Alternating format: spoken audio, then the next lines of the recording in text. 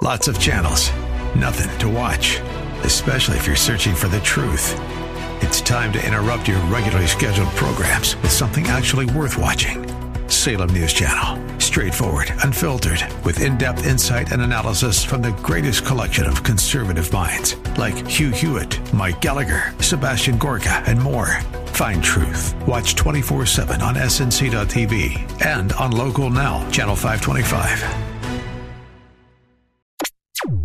Turn this around. This is Mission America with Linda Harvey.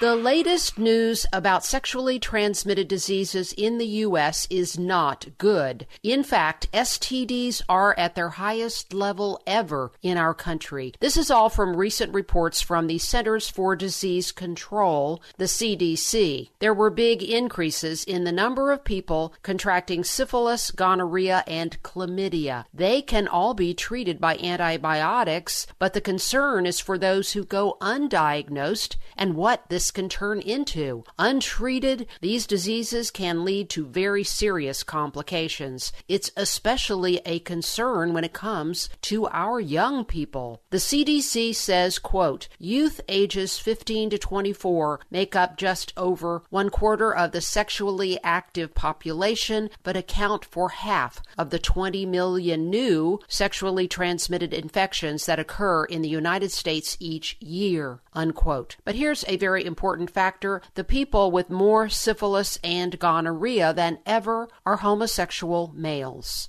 Overall, for all of the groups, syphilis increased 14% in 2018, which is the latest year we have figures for, compared to 2017. And when women contract it, one of the big worries is the danger to newborns. Again, it can be treated with antibiotics, but if undiagnosed, syphilis can cause miscarriage, stillbirth, the death of a newborn baby, or severe lifelong health problems in a child. Here are some factors that the CDC says are contributing to the rise in STDs. Quote, drug use, poverty, stigma, and unstable housing, which can reduce access to STD prevention and care. Also, decreased condom use among vulnerable groups, including young people and gay and bisexual men. And cuts to STD programs at the state and local level. In recent years, more than half of local programs have experienced budget cuts,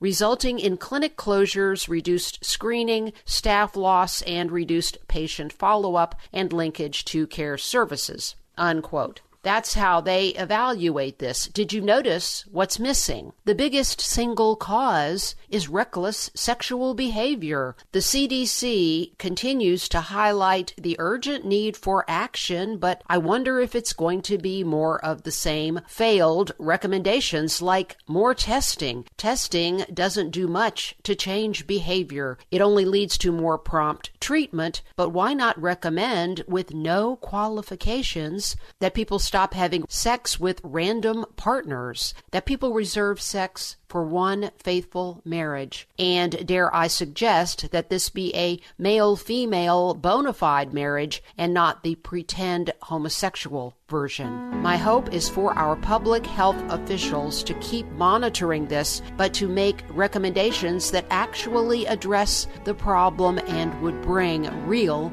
solutions. I'm Linda Harvey. Thanks for listening. Well, friends, the school year is upon us again, and I'd like to remind all you parents and grandparents out there to keep your eyes open as the kids come home with assignments. Pay close attention to anything promoting homosexuality, gender confusion, abortion, or misinformation about Christianity. For background, go to our website at missionamerica.com. We've got lots of articles and material. As always, thanks for your prayers and support.